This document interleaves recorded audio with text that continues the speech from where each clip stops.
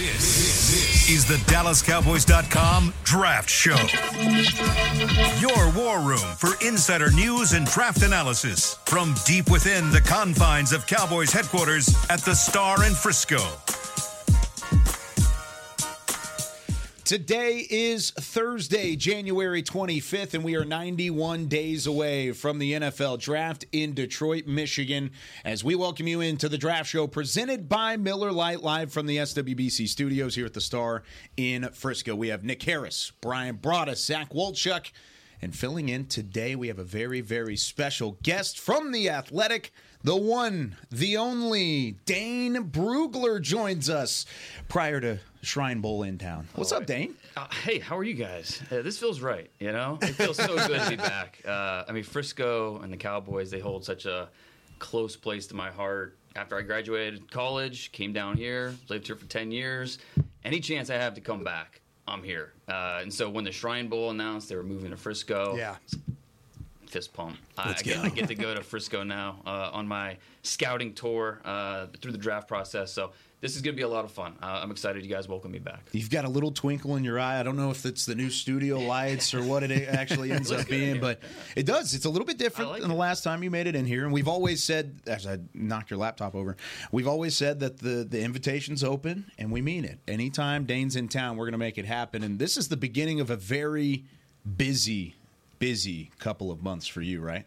Oh, no doubt. I mean, for all of us, really. The All-Star season we're in the midst of it. You know, we've had the Hula Bowl, we've had College Gridiron Showcase with down the road in Fort Worth. Starting this weekend is the Shrine Game, the Shrine Bowl. One of the oldest All-Star game, and it was in. I mean, how many places? It was in Tampa for a while. Yeah. Then went to Vegas. I remember when it was in Palo Alto forever, Exactly. out in California. That's one of my first experience of going in 1992. But you're absolutely right. Storied, historical, yeah, absolutely, yeah. I've played in this game. Yeah. Even recently. I mean, Brock Purdy played in this game. Yeah. You look at some of the quarterbacks that were starting in the NFL this year as rookies. Aiden O'Connell with the Raiders, or Dorian Thompson-Robinson with the Browns. He was in this game. So there will be plenty of talent here this week for us to get our eyes on and figure them out before we get through the combine, pro days, workouts. So it's a good first step. Well, we're certainly glad you're here and getting a chance to catch up with you in studio. Brian, I mean, he's one of the OGs. He's one of the founders. When Ed Cahill had the idea about it, Derek Eagleton, we all talked about it, and then Dane was really getting started in his journey involved in. He just came off as this this guy works hard at it. He's got an opinion.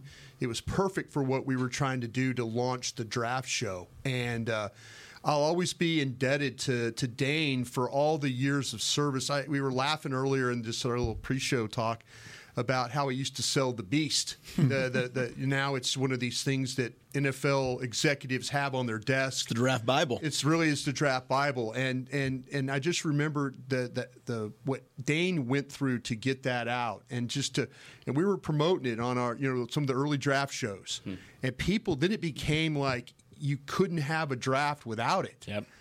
And I just was so proud of what he's done. Where this journey has taken him, and the respect around the league and around the world for his ability to evaluate these players, and it's a sense of pride that I know DallasCowboys.com had a big part of his career going forward. No doubt, and we always cheer for Dane. He's also, I joked about this, but I'm completely serious about it. The only reason I have a subscription to The Athletic is to make sure that I've got access to the beast whenever it comes to draft time. And I do a show Monday through Friday with John Machota of The Athletic. And Dane's the reason why I have The Athletic subscription. But Shout out to John. We Still love you, John. We love John. I read your articles too, don't worry. But really is good to have you. But let's not just sit here and patty cake around. We got to talk some draft. Now, I want to talk about we're going to preview the Senior Bowl coming up in the next segment, and then the Shrine Bowl in the third segment. But just to get us started, your thoughts on where the depth of this draft is, because that's really where Cowboys fans are looking right now. They're looking for these different positions of need. They're looking for best player available.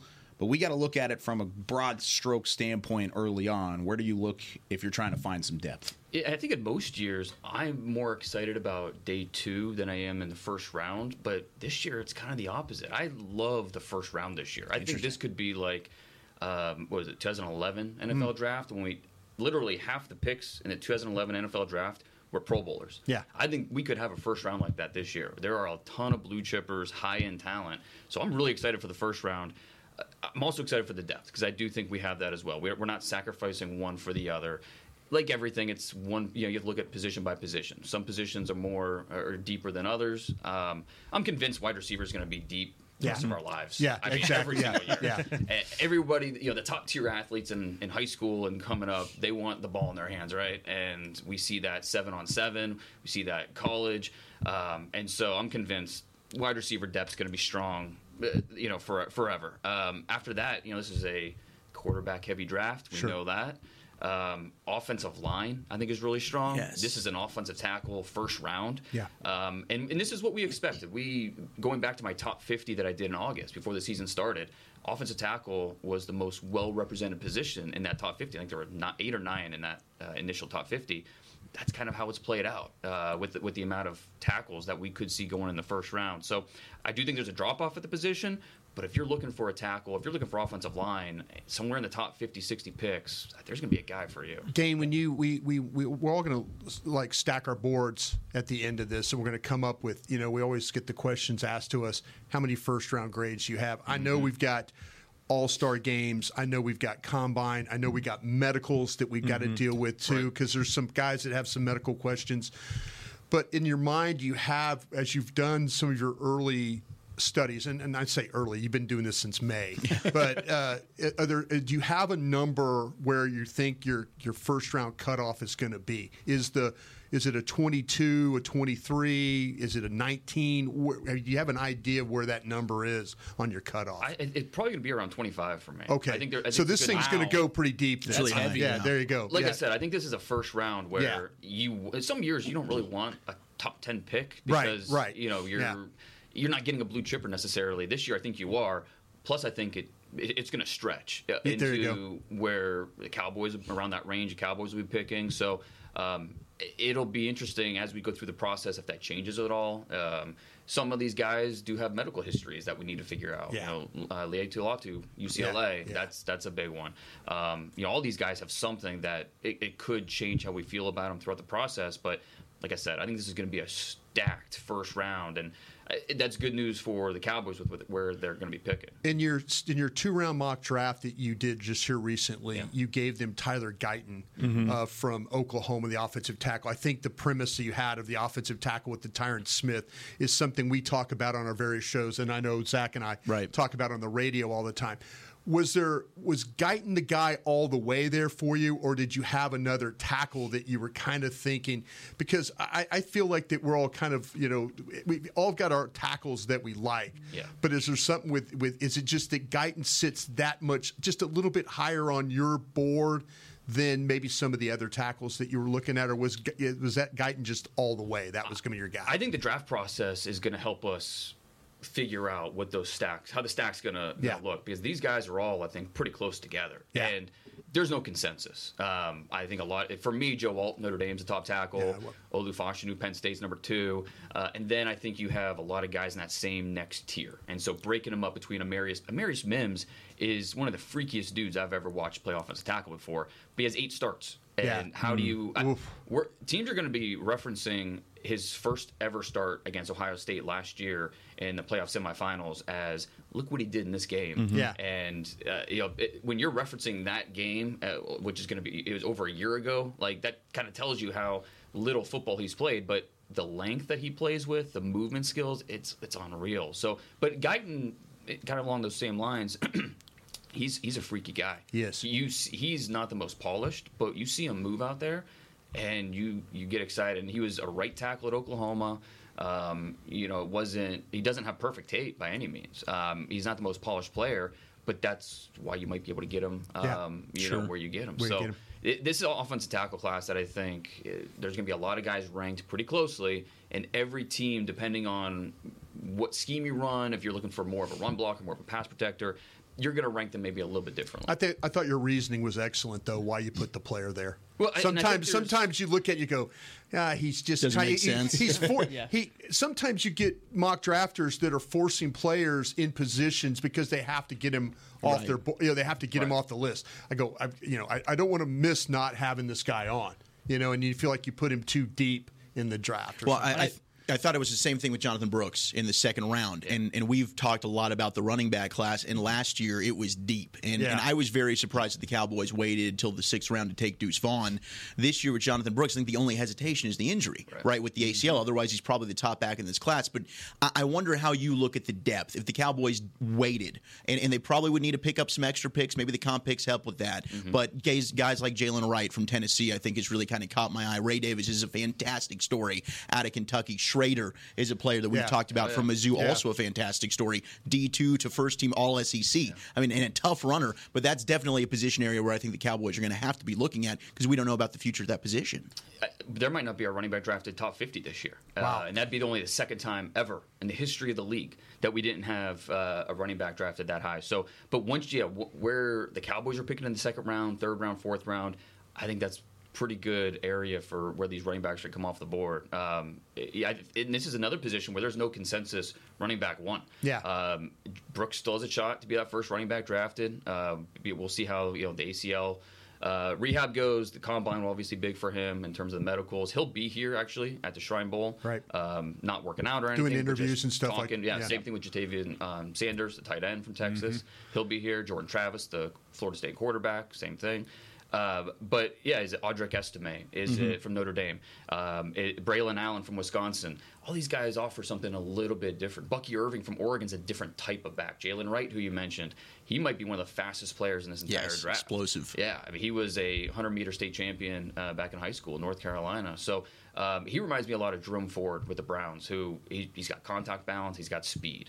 Some other things, some of the pacing, the tempo, you have to worry about a little bit. They're still developing, but he's also one of the youngest players in this draft.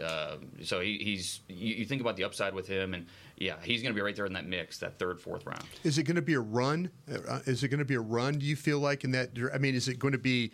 Sometimes we see the run with those corners, where all of a sudden it's like, Dane looks up and goes, okay, here we go, and it's bam, bam, bam, bam. They tight ends last year. They start hitting all these guys, and we're going into it thinking there's going to be a run. If there's not one in the top 50. Could there be that run that you have to know when it's going to start and be in the middle of it if you want one of these guys? And that might have happened to the Cowboys last year with the run we saw in the 3rd. Tyjae Spears comes off the board, Kendre Miller comes off the board, Charbonnet, right? In that. This draft is similar to last year, except there's no Gibbs or Bijan at the top, right? But in terms of that 3rd round range, we're going to see a lot of these guys come off the board, and I wouldn't be surprised at all if we see Blake Corum from Michigan, who I don't think is going to run great. He's had a lot of carries on him. He's still a good player, and when you're talking about late 3rd round, that's good value for a player like that. Trey Benson, Florida State. Will Shipley from Clemson is a certain type of back with what he offers. So these running backs are going to be viewed very differently, scheme to scheme. But I think that 3rd, 4th round range, we're going to see a lot of these guys fly off the board. I've got Corum going to the Chargers already, so don't worry about it. That would make some sense. That would be fun. I'm with you as far as day 2. These backs looking really good. I think there's a couple of those day 2 backs that could really pop as far as getting onto an NFL team, getting on the field as a rookie, and being able to contribute. There's even some day 3 guys that I really like, too. You look at Jawar Jordan out of Louisville, and he's like that downhill guy that you can trust on a 3rd down. You could trust to get those short yardage type opportunities. He reminds me of a Zach Moss out of the Colts. He's got that kind of downhill ability. I think he was initially planned to be a Senior Bowl guy, but he's not anymore. Carson Steele out of UCLA is kind of another guy that I think is a little interesting. But one guy that I'm really excited to see at the Shrine Bowl this week, and we'll talk about it more in the Shrine Bowl segment, is Isaiah Davis out of South Dakota State. There's a ton of production out of there, back-to-back years with over 1,200 yards. He's big, stocky, 6'1", 220, has this like Melvin Gordon kind of build. But I'm curious to see what he can do against, obviously, P5 competition, these P5 guys. How does that kind of translate into the draft process? This is a big week for him, but I'm really excited to see kind of his long strides and how he's able to compare that with that. Isn't it funny how we started with broad strokes of the NFL draft, and we've all started kind of going right back into offensive line and running back, trying to fix the run game and trying to gain 3 yards on 3rd and 2 to try and move the chains. It's kind of, that's where the focus has been. And you brought up the tackle and having Oklahoma tackle taken in that mock draft with Tyler Guyton in the early parts of your mocks. You weren't the only one to put an offensive tackle to Dallas. The draft mock drafts from Daniel Jeremiah and Mel Kiper both going with Jordan Morgan at the offensive tackle spot out of Arizona. I think you had him at 25, didn't you? You had him pretty close there. Right, exactly. Is this kind of where we're headed? Is it offensive line heavy? Is that just because of where the draft is, or is that because of where the Cowboys are specifically? Well, it's the strength of the first round, and we might see that run on these guys starting the teens. You know, it's if you don't have an offensive tackle and you need one, you better get them early, because I don't think this is a position. You look at the second round tackles and it's kind of slim pickings, you know, and not a lot of guys you get really excited about. So if you need that tackle, you really want to come away from this draft with an offensive tackle, you better take him in the first round. So we'll see when that run starts. Jordan Morgan's a good player. Yeah. I think, you know, he's a guard on some teams' boards, which is interesting because, you know, he only played left tackle at Arizona. Right. But, you know, some of the range stuff, not perfect. We saw that against Braylon Trice, the Washington defensive end, in that matchup one-on-one. But he's a good player. And if he would have came out last year, he would have been somewhere in the top 60, 75 picks. But yeah, he's in that first round mix. Fuaga from Oregon State, probably the best run blocking offensive tackle in this class. He's also a guy that's a guard for some teams. So we'll have to see how the Cowboys feel about these guys. A question I have for you is as far as where you're looking for a seamless transition from Tyron Smith to whoever would be his what's the word? Heir apparent. There you go, heir apparent at Heir left to the tackle. throne. If you're looking for a guy that has that length, has that kind of mobility, and being able to move from left tackle, is Tyler Guyton that best fit for you? I mean, you look at the length that he has and being able to kind of have that punch power as well. It kind of reminds you of a young Tyron in some ways. There's no doubt. And, you know, on my podcast on the Athletic Prospects to Pros, we had Jim Nagy on yesterday. And I asked him straight up, if I went into a time machine and went to April and then came back and I told you, hey, Tyler Guyton was the first player drafted from the Senior Bowl this year, what would your response be? And he said, I think you got it right. I think you got it exactly right. Wow. So that's what type of talent this guy is. Just, again, it's the movement skills. He just moves differently than most guys that are 6'6", 320. You just don't see it very often, and that's a lot of what we were saying about Tyron Smith when he was coming out. So, again, not a polished player per se. He didn't play left tackle at Oklahoma, so there's a projection there as well. But when you look at the traits, those are the traits you want to bet on at that position. Where do you fall on these centers? Yeah. As you look at these centers, because I know Cowboy fans right now are watching this, and if you're a fan of another team, welcome. We talk about all your players, so you'll learn. But as far as Cowboy fans, we were thinking about what's going on with Tyler Biadasz here, and maybe how you can improve the running game. Where do you fall on these centers right now? Well, I might have gone with a center to Dallas in my first round mock if Jackson Powers Johnson was still on the board. You took him to Miami at 22, right before. Exactly. Yeah. And that was one of my favorite. And I threw fits. a pen when you did it. That was one of my favorite fits in that entire mock. You see me that throw a pen, that's why. Look, he's a really good player, and he's a young player. He just turned 21 years old, literally like this past week. But when you watch his film from this year, show me the bad tape. Yeah, I'm still looking. Can't find it anywhere. He was a multi-athlete growing up. He was a big-time baseball player, basketball, did everything. And then at some point during high school, it was like, all right, I'm pretty good at this football thing. Goes to Oregon, played guard as a sophomore, and then this past year as a junior was outstanding at center, won the Remington. You look at the size, you look at the movement skills, you look at the strength that he plays with, the technique. Some of the technique stuff's still developing, but he's really far along for a guy that's a first-year starter. So first round, I think, is not too early for him. And then even Graham Barton from Duke, who we expect to make that move inside to center, played there as a freshman, has that experience. Unfortunately, he won't be at the Senior Bowl. He had labrum surgery. Yeah, the injuries. Right after Thanksgiving around there. Had an MCL that he was working through parts of the year. But he's a really quality player that could end up in the first round. And I think a lot of teams will have him as a center on their draft board by the time we get to draft weekend. But this is a pretty good center group. Zach Frazier from West Virginia is a future NFL starter. He's probably somewhere in that second round. Cedric Van Pran is okay. I'm not the biggest fan of his. I think he's probably more of a fourth-round guy, in my opinion. But even around that same range, Bo Limmer from Arkansas. Sure. He's a guy that I think he deserves more love. He's in that kind of similar tier as Cedric Van Pran. So this is it a tough group overall though? Because to me, that's where I think when you're looking at the Cowboys, you got tough players, but look what's going on in Detroit right now with their center and Ragnow and how they play, and if you have that tough guy in the middle, I think these guys do have all those traits that you when you start to talk about toughness. Barton. I mean, you watch Barton. Your knee hit the strike one. There's strike one for Zach Wolchuk in the draft process. We will keep track. Almost. You there? Almost. Was that you got to hit the button there. You turned it off. Somebody else make a point. You know what? You don't do radio for a living. We can go straight into the break. We're good. Oh, you're we figured it out. We're all right. But yeah, Barton was one of the nastiest linemen when I was watching, because that's what you're looking for: the physicality, the grit, the toughness. Oh, yeah. Barton stands out in that way. I think he might be one of those guys, and the medical stuff with him. Right. Is that a concern? It's something that you hope as a scout you don't pay attention to that stuff as much. You just write down here are the injuries, and then you cross your fingers when you get the medical report back from after the combine. Just one day you walk into the war room and his name's taken off the and you're just dropped. He's exactly right. You're at the mercy of these doctors sometimes. You just scout the player and hope for the best. You really do. But you're absolutely right. He's so stubborn with his hands, the tenacity that he plays with.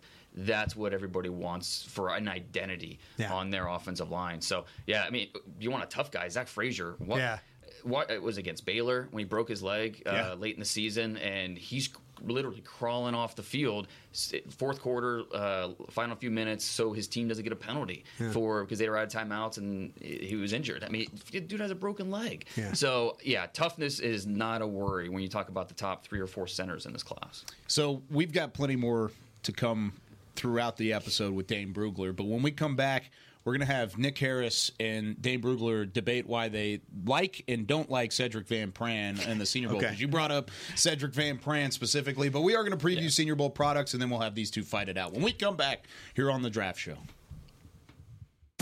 I'm Dak Prescott, quarterback of the Dallas Cowboys. And they snap it to Prescott, who looks right. It's not there. He escapes left. He'll run for a first down. Just like football, when it comes to crypto, it's important to have a team you can trust.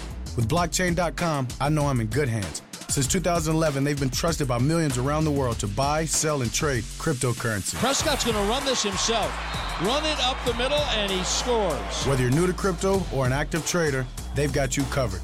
What are you waiting for? Get started at Blockchain.com. I'm Darren Woodson, former Dallas Cowboy player and Super Bowl champion. When I played in the NFL at a high level, I relied on my vision to see the field. As I started getting older, I noticed my vision wasn't as good, and I was getting frustrated from wearing my glasses all day. I went to Laser Care Eye Center, and Dr. G talked about all the options. Thanks to technology and Laser Care Eye Center, I can see near, far, and between. Don't fumble your vision any longer. Visit them at dfweyes.com and tell them Darren sent you. They got me back on my game. In a stressful world, Lincoln provides balance and calm amidst the chaos by creating sanctuaries that move you through the world with ease. Our vehicles make your time richer and more uplifting with human-centric design, intelligent technology, and powerful performance. As the official luxury vehicle of the Dallas Cowboys, driving a Lincoln is just another way to show your team pride. Experience our full lineup of luxury vehicles, including the Corsair, Aviator, Navigator, and Nautilus at Lincoln.com. Hi, I'm Danny McCray, Dallas Cowboys alumni player here with Smoothie King. And Smoothie King wants to ask you, what's that sound? That's the sound of us magically transforming our smoothie bowls into 2 new decadent flavors. Dig into a cool acai or pitaya bowl, handcrafted with crunchy, purely Elizabeth granola, fresh strawberries, and finished with a velvety chocolate hazelnut drizzle. Perfect for breakfast, lunch, or anytime you want to munch. And that's the sound of you making them disappear. Smoothie bowls, now in 2 new decadent flavors. Only at Smoothie King, the official smoothie of the Dallas Cowboys. This is the DallasCowboys.com Draft Show. Welcome back into the Draft Show presented by Miller Lite. Taste you can depend on. This segment is brought to you by your Texas Ford dealers. Ford is the best in Texas. All right, we've got a Senior Bowl preview, a Shrine Bowl preview coming up in our next segment. Dane Brugler is in the building today from The Athletic. Nick Harris, Brian Broaddus, Zach Wolchuk, I'm Kyle Yeomans. All right, let's take a look at the Senior Bowl. You mentioned Jim Nagy and what he's done. I mean, the roster continues to get better and better and better as you go on. And, I mean, where do you feel like the strength of this Senior Bowl roster is just based off of initial viewing, top to bottom? You could certainly make the argument at tackle, like we've been talking about, because Tyler Guyton's on the roster. Fuaga, our BYU left tackle. I'm still working on saying his name. Sua Mataya. There you go. Sua Mataya, baby. Kuda Matata. Yeah. What a wonderful phrase. There you go. That's exactly what it's going to be the rest of the way. Now, thanks. Now I'm going to say that every time. Well, maybe it'll help you, you know? Yeah, all right. If you say it on the NFL Network, you have to quote Brian Broaddus. Come on, man. 10 years of working with us here. You know that it gets a little off the rails. Tackle, that's definitely going to be one. I mean, quarterbacks always drive the conversation, right? Yeah. Bo Nix and Michael Penix will both be there. Yeah. That'll be a fun matchup. Bo Nix certainly has a chance to go. Are they on the same team? Yes, which is great because you want to see them back-to-back. Back-to-back practice. Same throws. Nagy knows what he's doing. With the same receivers, right? Yeah. So, I think it'll be. It was funny when I was doing my mock, because a mock is never what my rankings, right? I send make your last one the best one, right? But I send it around to my contacts in the league, and hey, is this about the range you think he's going to go? What do you think about this and this? And when it came to Bo Nix, the wide range of where he might go was crazy. It was like some thought third round, some thought I think he's going top 25. So there is a wide range of opinions on Bo Nix, and the Senior Bowl week will be really important, I think, for him. And it's kind of strange to say about a 5-year starter in college football, a guy that has a ton of tape.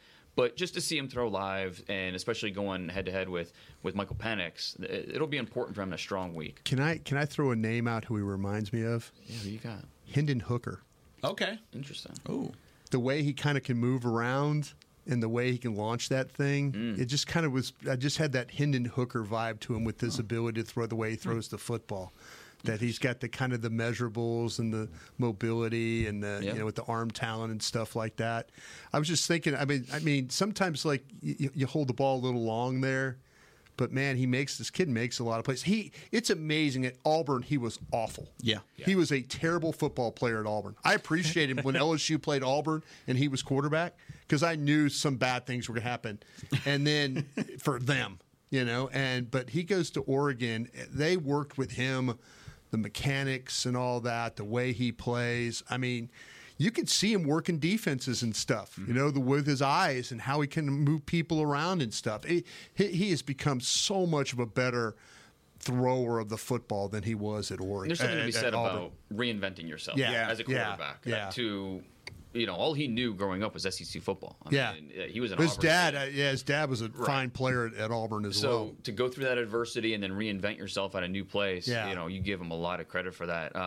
The one thing that kind of bothered me about him was that offense. I thought because you're right. There were some examples where he would use his eyes and stuff, but I think the offense it made things so simple for him in terms of where to go with the football. Yeah. He had one of the quickest times to throw in all of college football. Yeah. Average depth of target that he was throwing to was under 7 yards. I mean, it just boom, boom, boom, get the ball out. And to that point, really quick, his receivers had more yak than anybody in the country. Yeah, exactly. Right. And that boom, boom, boom, and then try to get him over the top with Troy Franklin.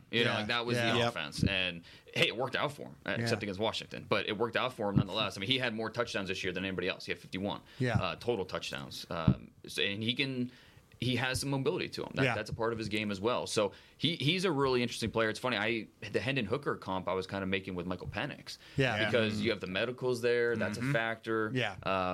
Just coming from those offenses where you have some pretty good receivers you're throwing to. Interesting arm angles. Right. Older players. With Penix, just to see him throw, I have a third-round grade on him, and it's funny how draft narratives work, how good he was against Texas. Yeah. So good. And, just think about if they lost. Say Quinn Ewers connects on that throw to Mitchell, and Texas wins that game. season over for Michael Penix, but he ends on that note. Yeah. Think about how differently people would think of him based off of then how he played against Michigan, which is the best defense he's ever faced in his life, the closest thing to an NFL defense he's ever faced. It's just funny how draft narratives work, because it would be the conversation around Michael Penix would be so different if they lost that game against Texas. I know this. Indiana football has not been the same since he left. No. Indiana you could say the same thing about Kalen DeBoer too. Yeah, as their exactly. Yeah, right? exactly. Same I mean, thing, that's the thing about it is I think there's an it factor about Michael Penix. There is. I do. Yeah, I think there is something about him, the number of starts he's made, the big games. Yeah, the Michigan game. Give Michigan a lot of credit. Mentor did a great job, the defensive coordinator at Michigan, making him have some different looks in that football game. But you're going to see that every Sunday in the NFL. I know. That's the thing that worries me. But it felt like every time he would get the snap, he was thinking about that rush. He was all right. Where's it coming from? I don't. Well, the right tackle was breaking down in that Michigan game. I don't know how he. That whole front was banged up. It was just hard for him to do. And I'm not making excuses for the kid, but man, it very much like you're watching, with our kid from Ohio State that's now down with the Texans, Stroud, and watching him play with those pro wide receivers. At Ohio State and play that Georgia game. Mm-hmm. You're watching Penix play with pro receivers, and you're thinking, man, this is what he can do with those type of receivers.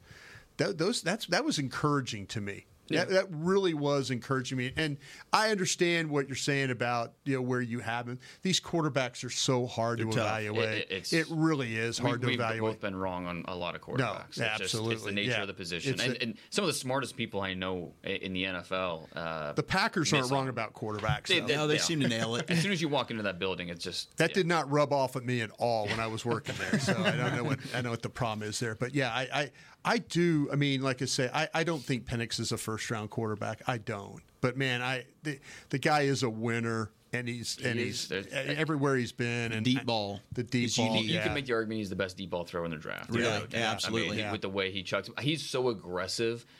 He knew he had pro receivers that he was throwing to. That's what I'm saying. I mean, to me, I'm watching these guys when they play these quarterbacks, and I'm thinking, well, this could translate because he's already playing with pro receivers. Yeah. I mean, he's putting the ball. It's not like these guys are having to work a ton.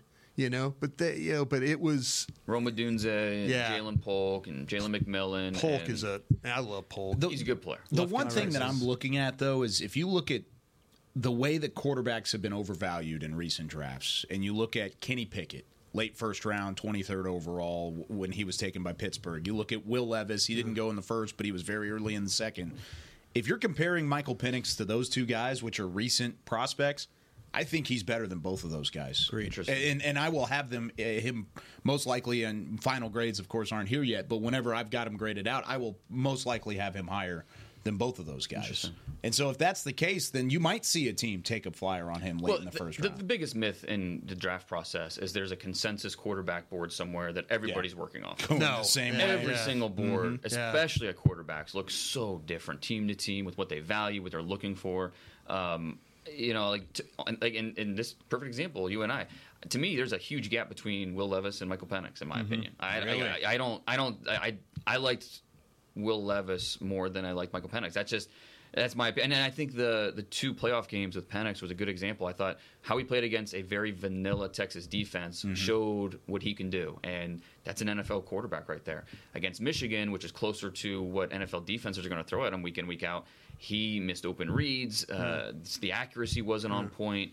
I think a lot of people watch the Oregon games and then the playoff games with Penix, but watch him against Arizona State and Utah and some of these other defenses that really gave him trouble. And I don't know. I struggle with Penix quite a bit, and that doesn't even factor in the medicals.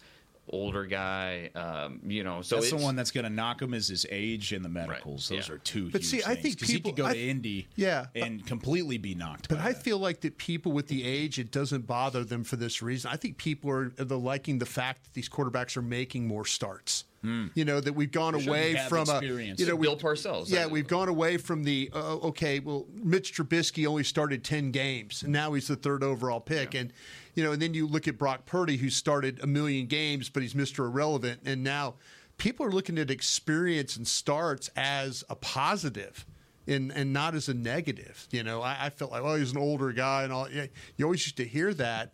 But then now these guys are, the guys are getting thrown into the game so much earlier in their career. Any guess how many starts Bo Nix had in his college career? Oh, my gosh. 50-something, I'm sure. Was it 53? I go 56. 61? Wow. There you go. That's crazy. It seemed like he played LSU a lot again. I appreciate that. He was 43 and 18 over those. So even though at Auburn, 3 years at Auburn weren't perfect. No, they weren't. He still won some games. He won games. He did. You're absolutely right about that. But let me ask you this real quick. The thing is Caleb Williams, the scrutiny on the quarterback. Yeah. What are people going to scrutinize the most about him? If you had to, because I love Jalen Daniels as well, my Jaden Daniels, my LSU guy. Oh, yeah. I love him, but people are going to scrutinize how thin he looks. Yeah, he's thin. Especially with what's happened to the poor kid at Carolina. And how at least he's 6'3". Jason. Yeah, but I'm saying, but 205. He takes some wicked hits. He does, and he tough, gets up. He's tough and all that. But what's going to be the scrutiny for a Caleb Williams? Why are people going to poke holes in him? Because I watch his tape and I'm like thinking, this guy looks for real deal for me. Yeah, and I think he'll probably end up as my number one player in the draft. He is the clear favorite to go number one. When you look at the Notre Dame game, certainly that was not a great game for him. Yeah. On the road against a very good defense. If we're going to ding Michael Penix for how he played against Michigan, right. Ding Caleb Williams for the way he played against Notre Dame. The off-field stuff, I don't think it's as much of a factor as a lot of people want to make it. Doing GQ articles and painting his nails and just being a little bit different is not like the worst thing in the world. Certainly not as bad as some people make it out to be. The crying in the stands with his mom, it shows me the guy cares. Yeah. I'm confused by the criticism of that one. At the end of the day, is he going to win you football games? That's what it's going to come down to. And I think the goal of picking a quarterback in the top 10 should not be to find the next Patrick Mahomes, Andrew Luck. It's not realistic. You put too much pressure on these guys to be that guy. The expectation or the goal of drafting a quarterback in the top 10 is can he be an NFL quarterback that ranks top 10 in the league? Yeah. Because that's a guy that's going to help me win a division, go to the playoffs. Yeah. That's all you need. If you have a guy that's a top 10 quarterback in the NFL, you've got a chance. Yeah. Because you're going to get into the dance, and then once you do, it's game by game by game. Right. And anybody can win those games. So I think Caleb Williams, I think Drake May, and I would throw Jaden Daniels in there as guys that you can at least understand how a team will look at them and say, yeah, there's a trajectory of him becoming a top 10 quarterback in the league. Is there a chance that Daniels is the second quarterback taken? He could go one.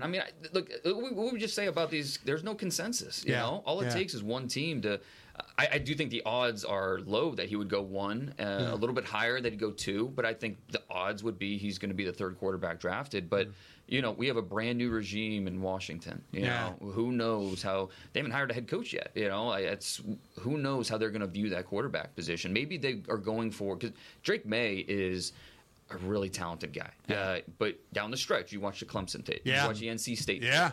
Worries you a little bit. Some of the decision making. Now, part of it is, and you could say the same thing with Caleb. He felt like he had to put the superhero cape on and do it all himself because he just wasn't getting a ton of help. But still, they're young players working through their mistakes. Jaden Daniels is a 5-year starter. He's, to your point you were saying earlier about that age factor, having the experience. What he did at Arizona State, then he moves to LSU, having the same offensive ecosystem 2 years in a row. First time he's ever had that 2 years in a row, played a big factor in him blowing up like this. So I'm a big believer in... They won 10 games because of him. Oh, no He was the reason why they... Historically bad defense. They were historically bad defense. They won 10 games because of him. And if you ding him for anything else, just remember that he was the one reason why they won 10 games. I'm a big believer in when you scout players... bank on explosive plays. I think those translate. With Jaden Daniels, he accounted for 90 plays of 20-plus yards this year. To put that number in perspective, Joe Burrow, his Heisman winning season, national title winning season a couple years ago, he had 87. And he did that in 15 games. Jaden Daniels had 90 in 12 games. With Jamar Chase and Justin Jefferson. Wow. Yeah. And to that point, Malik Neighbors is... Neighbors and Thomas are pretty good. Malik Neighbors, he's a top 5 pick. Neighbors, yeah. Brian Thomas, I think, if he ends up being a top 12 pick, wouldn't surprise me at all. He is that type of talent. Neighbors is rare. Yeah. So I do think he had plenty of help, but the name that comes up when you talk about Jaden Daniels with teams is Lamar Jackson. Okay. Ooh. And it's not a apples to apples comparison necessarily, but defenses have to game plan for Jaden Daniels the same way they have to game plan for Lamar Jackson. The escape. Because he is legit with his legs. Yeah. He can beat you from the pocket. Sure can. Still some processing things that I think he's still developing at, but he advanced. The advancement he made this year as a passer was really impressive. Yeah. So, and there's no doubt, again, the offensive line played really well this year. Yeah. He had the two first-round receivers, and then even the guys that went back, those guys are going to get drafted next year for LSU receivers. So he had a lot of talent around him, but a credit to Jaden Daniels for really taking advantage of that. I think you got him dead on right. Yep. A couple really interesting quarterback conversations already. And we're not even to the All-Star games. And there's going to be a lot of eyes on the guys that are in the Senior Bowl, that are in the Shrine Bowl, and then you get into the Combine and guys that will throw in Indianapolis. That'll go a long way as well. Kind of shifting to the defensive side before we take our second break. Nick, whenever you look at this Senior Bowl roster, are there any defensive players that we should keep our eye on whenever you go in? Yeah, I'm really excited to see a few of them next week in Mobile. I want to start with Kenyon Mitchell. I believe that's how you say his name, out of Toledo, the corner. Really excited to see what he puts on the field next week. I mean, he's a guy that you see in the late first round, you see early second round. He's a guy I'm really excited to see. Ennis Rakestraw, we talked about him a little bit last week, another Senior Bowl guy. But Cameron Kinchens, I think that's the number one guy I'm going to be looking forward to seeing in Mobile next week. I mean, he's a hard hitter. He's aggressive. If you're looking out of Miami. If you're looking for a guy that kind of fits the Cowboys mold of safeties of the past, as far as hard hitters, really aggressive, might give up the big play here and there, but he's going to be able to make some plays in the front end and be able to kind of lay his hat down on some few occasions. Cameron Kinchens is that guy. We talked about just Peyton dug Wilson. him a grave by saying he gives up big plays. Yeah.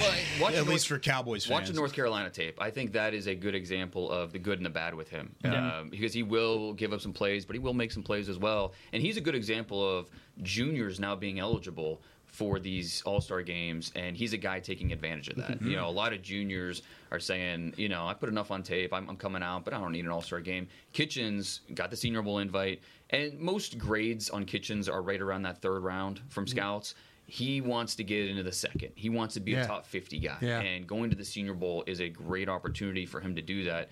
A big question will be, how fast does he run? Does he really have the top-tier athleticism to cover both sidelines if he's going to be playing a center field type of safety role? Is he, can he play a post safety? What kind of safety is he? What kind of athlete is he? So this week at the Senior Bowl next week at the Senior Bowl in Mobile will be a big opportunity for him. What about the Wake Forest kid? Is it Mustapia? Is that his safety? Malik Mustapia. I had a scout tell me about him, and the words he's a safety from Wake Forest, and the guy said he's an active, tough, physical, fun to watch player.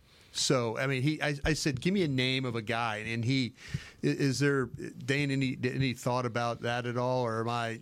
No. I think right now he's in the middle rounds. I think, but a guy that's trying to get into that top 100 and say, hey, I asked for some under the radar kind of guys. And he's not the. I mean, he's. He gave me him and stocky. Jalen Simpson from Auburn. Were the two. He's kind of like that safety linebacker hybrid type. Jalen Simpson, I think he could really start to jump up whenever you look at what he can do from a flex positional standpoint. And that's a good riser because he was PFA coming into the year and then started picking off passes this year for Auburn and put himself into that draft radar. Yeah, the ball skills guy. That's what they were saying about this kid. So. Did you want to add something on Kitchens at the end there? Speaking of safeties and guys that I think probably won't test well at Combine, it'll be kind of interesting to kind of see how their process goes. Javon Bullard, I think that's another one out of Georgia. Love that. That's your guy, right? My guy. Yeah, I just don't think he's going to test well. I'm a big Bullard guy. I don't think he's going to test well. That's the one thing that I think will be a little bit concerning coming out of Combine. You don't care about that, I'm with you, Zach. No. I'm with you, Zach. I think he's a good player. We had the same talk with Winfield Jr. when it came out.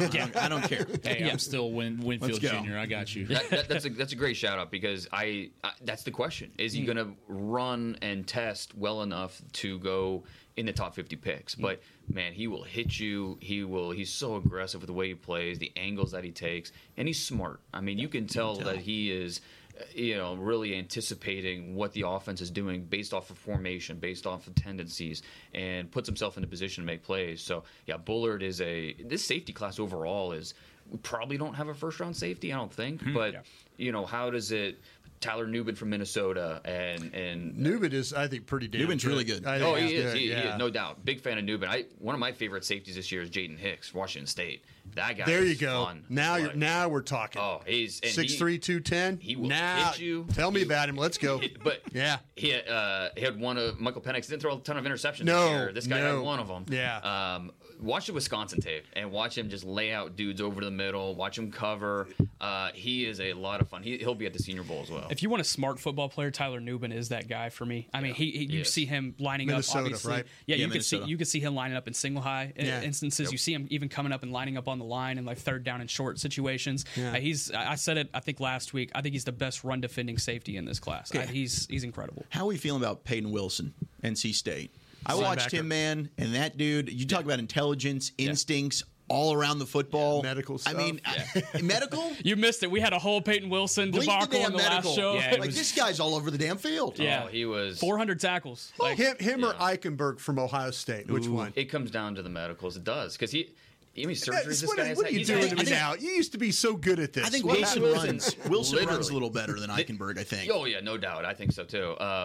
Wilson literally has double-digit surgeries. Yeah, that's the problem. Double-digit. Double-digit. That's what happens when you have 400 tackles. Yeah, he's a 6-year You're going guy. to get banged up a little bit. And the question is, okay, is he a guy that is going to be fine throughout his rookie contract? Is he, he's going to be a tough one for the doctors to really figure out. But you guys, I mean, you're all over him. He's a really fun player to watch. Before we go to break, then 6-foot trotter. Come on, man. Out of Clemson. I'd say I see him in first-round mocks, and I'm like, I don't see it. Give me Cedric. You think he's like a second, third round guy? Cedric Gray, North Carolina, is a taller trotter. I think. Third round guy? Is it because of his height? I don't think he's the type of athlete. I mean, in 1997, he's a first-round pick. Yeah. That's. But in today's NFL, Roquan Smith's making a lot of plays with the Ravens. Let me just say that right. He could run and he can make plays at the sideline. A Trotter, I just don't know if he's that type of athlete, and I don't trust him in space necessarily. He just called your guy slow. He did call my guy slow. I called him not blazing fast. I loved. I drafted his dad. Yeah. Trust me. I know that story very well. He's got some toughness like his dad. Did you watch Cedric Gray yet? Yeah. Cedric Gray, North Carolina. Have you checked him out? No, yet? I need. That's. He's a taller, I checked him out for trotter, you. I man. like him. Cedric I really Gray do. is that dude. Senior Bowl guy as well, so that'll be fun next week. Well, and the top Shrine guy this year might be the top linebacker drafted, Edrin Cooper from A&M. So let's talk about him. Let's go into our Shrine Bowl preview, and we'll talk about him when we come back. Enjoy excellent dining, boutique shopping, and exciting events in the Star District in Frisco, featuring dozens of North Texas's best restaurants and shops, plus a calendar full of family-friendly events. There's always something to do, shop, dine, and do inside the Star District. Visit thestardistrict.com for more info. More of the Draft Show coming up in a matter of moments. Hi, Drew Pearson, former Dallas Cowboy and now Pro Football Hall of Famer here. If you're struggling with your vision and tired of those contacts and glasses, don't throw a Hail Mary. Go where I went. Laser Care Eye Center, the official LASIK partner of the Dallas Cowboys. Drew, thank you so much for trusting us with your vision correction procedure. At Laser Care Eye Center, we offer 6 different vision correction procedures to help patients see. Check them out at dfweyes.com. Tell them Drew sent you. Hood, hood. In a stressful world, Lincoln provides balance and calm amidst the chaos by creating sanctuaries that move you through the world with ease. Our vehicles make your time richer and more uplifting with human-centric design, intelligent technology, and powerful performance. As the official luxury vehicle of the Dallas Cowboys, driving a Lincoln is just another way to show your team pride. Experience our full lineup of luxury vehicles, including the Corsair, Aviator, Navigator, and Nautilus at Lincoln.com. I'm Dak Prescott, quarterback of the Dallas Cowboys. And they snap it to Prescott, who looks right. It's not there. He escapes left. He'll run for a first down. Just like football, when it comes to crypto, it's important to have a team you can trust. With Blockchain.com, I know I'm in good hands. Since 2011, they've been trusted by millions around the world to buy, sell, and trade cryptocurrency. Prescott's going to run this himself. Run it up the middle, and he scores. Whether you're new to crypto or an active trader, they've got you covered. What are you waiting for? Get started at blockchain.com. Hi, I'm Danny McCray, Dallas Cowboys alumni player here with Smoothie King. And Smoothie King wants to ask you, what's that sound? That's the sound of us magically transforming our smoothie bowls into 2 new decadent flavors. Dig into a cool acai or pitaya bowl, handcrafted with crunchy, purely Elizabeth granola, fresh strawberries, and finished with a velvety chocolate hazelnut drizzle. Perfect for breakfast, lunch, or anytime you want to munch. And that's the sound of you making them disappear. Smoothie Bowls, now in 2 new decadent flavors. Only at Smoothie King, the official smoothie of the Dallas Cowboys. This is the DallasCowboys.com Draft Show. Draft Show presented by Miller Lite. Taste you can depend on. The 99th annual East-West Shrine Bowl will feature 130 of the nation's top NFL prospects on Thursday, February 1st at the Star in Frisco. Tickets as low as $20 are available now at shrinebowl.com. Proceeds benefit Shriners Children's. Welcome back in. Dane Brugler, Nick Harris, Brian Broaddus, and we've got Zach Wolchuk. I'm Kyle Yeomans. All right, Shrine Bowl preview. We just talked about it. 130 of the nation's top NFL draft prospects coming to Frisco. Practices get underway on Saturday. Yep. 4 practices, right? Saturday, Sunday, Monday, Tuesday, right? Right, yeah. 4 straight days of practices, and we'll be right across the hall, so we'll have an opportunity to see that. Do we know? It's not public anymore. It's so they don't really tell us. They don't I'm sure because most everyone's coming in, and I think they're doing them separately anyways, position by position instead of everybody at once. Yeah. So I think those are probably Saturday then. Okay. So we'll actually know how big these guys are. Yeah, right. Official measurements. Yeah. I know Friday is when interviews start, so I'm excited to sit down with a lot of these guys, ask some questions. That's such an invaluable part of my process, just getting one-on-one time with these guys. So that starts tomorrow, Friday. And Senior Bowl doesn't do public weigh-ins either since COVID, right? Right. That's they've done away with it. Why is that? I'm just curious.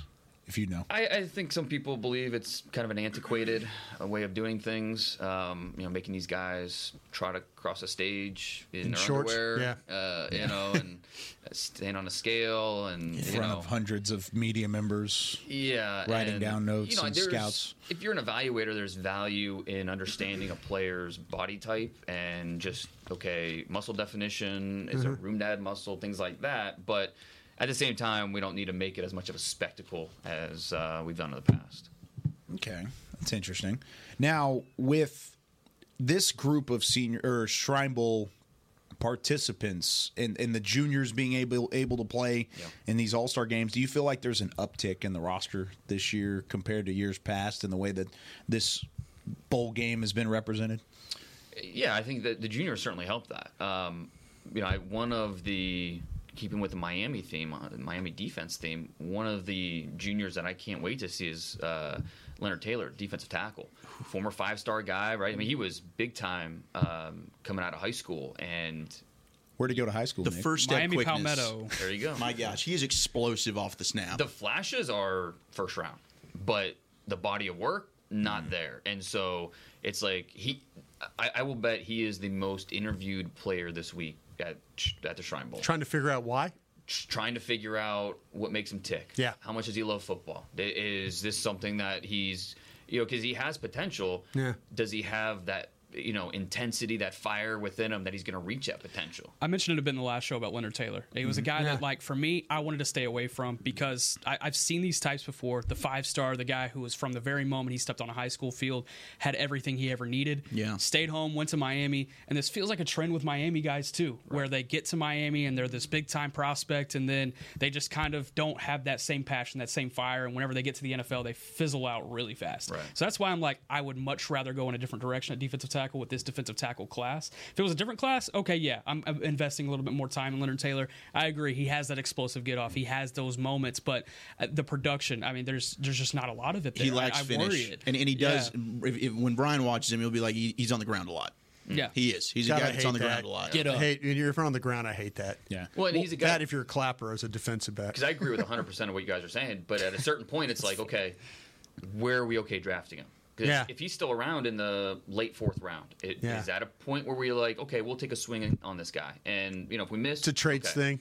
Right. And so at what point do we feel comfortable drafting him? That's part of this fact-finding mission of these All-Star games when you interview him. And I'm glad he's going to be here to, kind of answer some of those questions. Where would you feel comfortable sliding him in if you had to put a grade on him early? If I did a 3-round mock draft, he wouldn't be in there. I think somewhere early day 3 is where you start to have those conversations about, okay, at some point this potential is worth us throwing a day 3 pick at. So we're going to open our day 3 broadcast, and we're going to talk about the names, and he's going to be one of those names, isn't he? We're going to remember that. But you know what? All it takes is one team. We've seen traits guys go earlier than we thought, and so if he sneaks into the day 2, I don't think it'd be completely shocking based off of, again, those flashes that he has. But this is where the process starts for him to prove himself and to convince teams, hey, I'm worth that gamble. What do you know about this cornerback from the CFL, Stiggers? Yeah. This is a story I wanted to bring up. This is a very interesting one. So this kid Quantez Stiggers, he college, right? So he played at. I'll start with the high school days. So he started at this prep academy in Atlanta, the Best Academy. It's basically like a private type ordeal, the best I could find. Couldn't even really find much about this school. Played there, ended up on a HBCU scholarship to Lane College in Tennessee, D2 program. Was only there, I believe, half a semester. His father passed away, was in a car accident. So he had to go back home and help support his family. Worked 2 jobs, Instacart, was working DoorDash, things like that to support for his family. He's got a brother who's a quadriplegic because of a football injury. He broke his spine. Wow. He's got 3 other siblings and a single mom now who had lost her husband. So he was supporting for the family, and the mom one day signed him up for a tryout for the fan-controlled football league in Atlanta. And it's the 7-on-7 fan-controlled football. You've probably seen it in some areas. He goes there and he balls out. Catches the attention of the offensive coordinator for the Toronto Argonauts in the CFL. They say, hey, come up to Toronto. Let's try you out in this open tryout ordeal. See if you can maybe get a camp invite. He gets a camp invite. He goes to camp, and the staffers at Toronto said by day 2 he was separating himself from the rookies that were there. Wow. Ended up starting as a corner on the Toronto Argonauts in the CFL, so made the team. Goes up there and then wins the CFL Rookie of the Year. 5 interceptions, 56 tackles this past season. Really fun story. He's going to be at the Shrine Bowl this week. The NFL sent out a memo a couple of weeks ago about him saying that he's eligible to be drafted. About half of the GMs have already reached out to his representation about him, and he'll have a pro day in Atlanta around the same time as Georgia and Georgia Tech. That's going to be really big for him because there's just so many unknowns because he didn't play college football. But he wins the Rookie of the Year in the CFL, and he's able to pick up all these different type of concepts so fast. Denver is probably the program I'm looking at for him. I say program.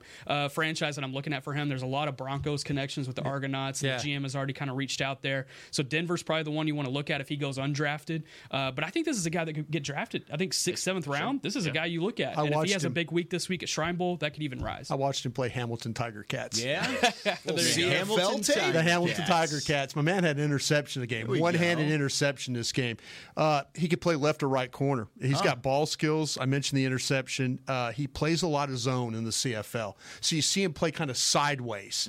But he's a stocky guy, and he's not afraid to tackle. I mean, there were a couple of times where the receiver caught the ball in front of him and he's driving on the ball. He does have quickness, and when they break inside on him, he can chase and trail. I had 2 scouts tell me, because I was saying, give me some, they said, watch this kid from the CFL. So NFL teams are already, their pro department's probably seen this kid play. But he's compact. He did lose his man in this game, though. They gave up a touchdown late in the game. He kind of lost it in that end zone area. It's a huge end zone they play in, by the way. 20 yards. Yeah, but they lost the guy. But other than that, everything about the movement, the way he adjusts, the way he stays with his guy, the way he drives, tackles, there was a lot of things that you're just kind of going, oh, okay, I could see why people are talking about this kid. But again, I had 2 NFL guys say, hey, you need to check this CFL kid out. And I'm like, that's why I asked. And I'm glad you knew the story. The corners coach for the Broncos, they asked him. He played in the NFL for quite a bit. Or corners coach for the Argonauts, he played for the Broncos quite a bit. And he said this is a 3rd, 4th round guy for him. But he's like, obviously there's going to be a lot of questions, and he's going to have to fulfill a lot of things in the draft process. So it's probably a day 3 type ordeal. But his Argonauts corners coach was giving him a cosign. I'll be interested to see how he plays in the one-on-ones and stuff, because again, you watch the CFL stuff. He's literally playing sideways. They're playing a lot of zone, and they're funneling everything into the middle of the field if they can. And he's picking up those concepts. Yeah, exactly. It's fascinating. And you're right. You could go back and watch the YouTube grainy of him playing 7-on-7 football with that league. It's crazy. Football. But I'm like, wait a minute, this guy played at Toronto. I can get some Toronto tape. Here we go.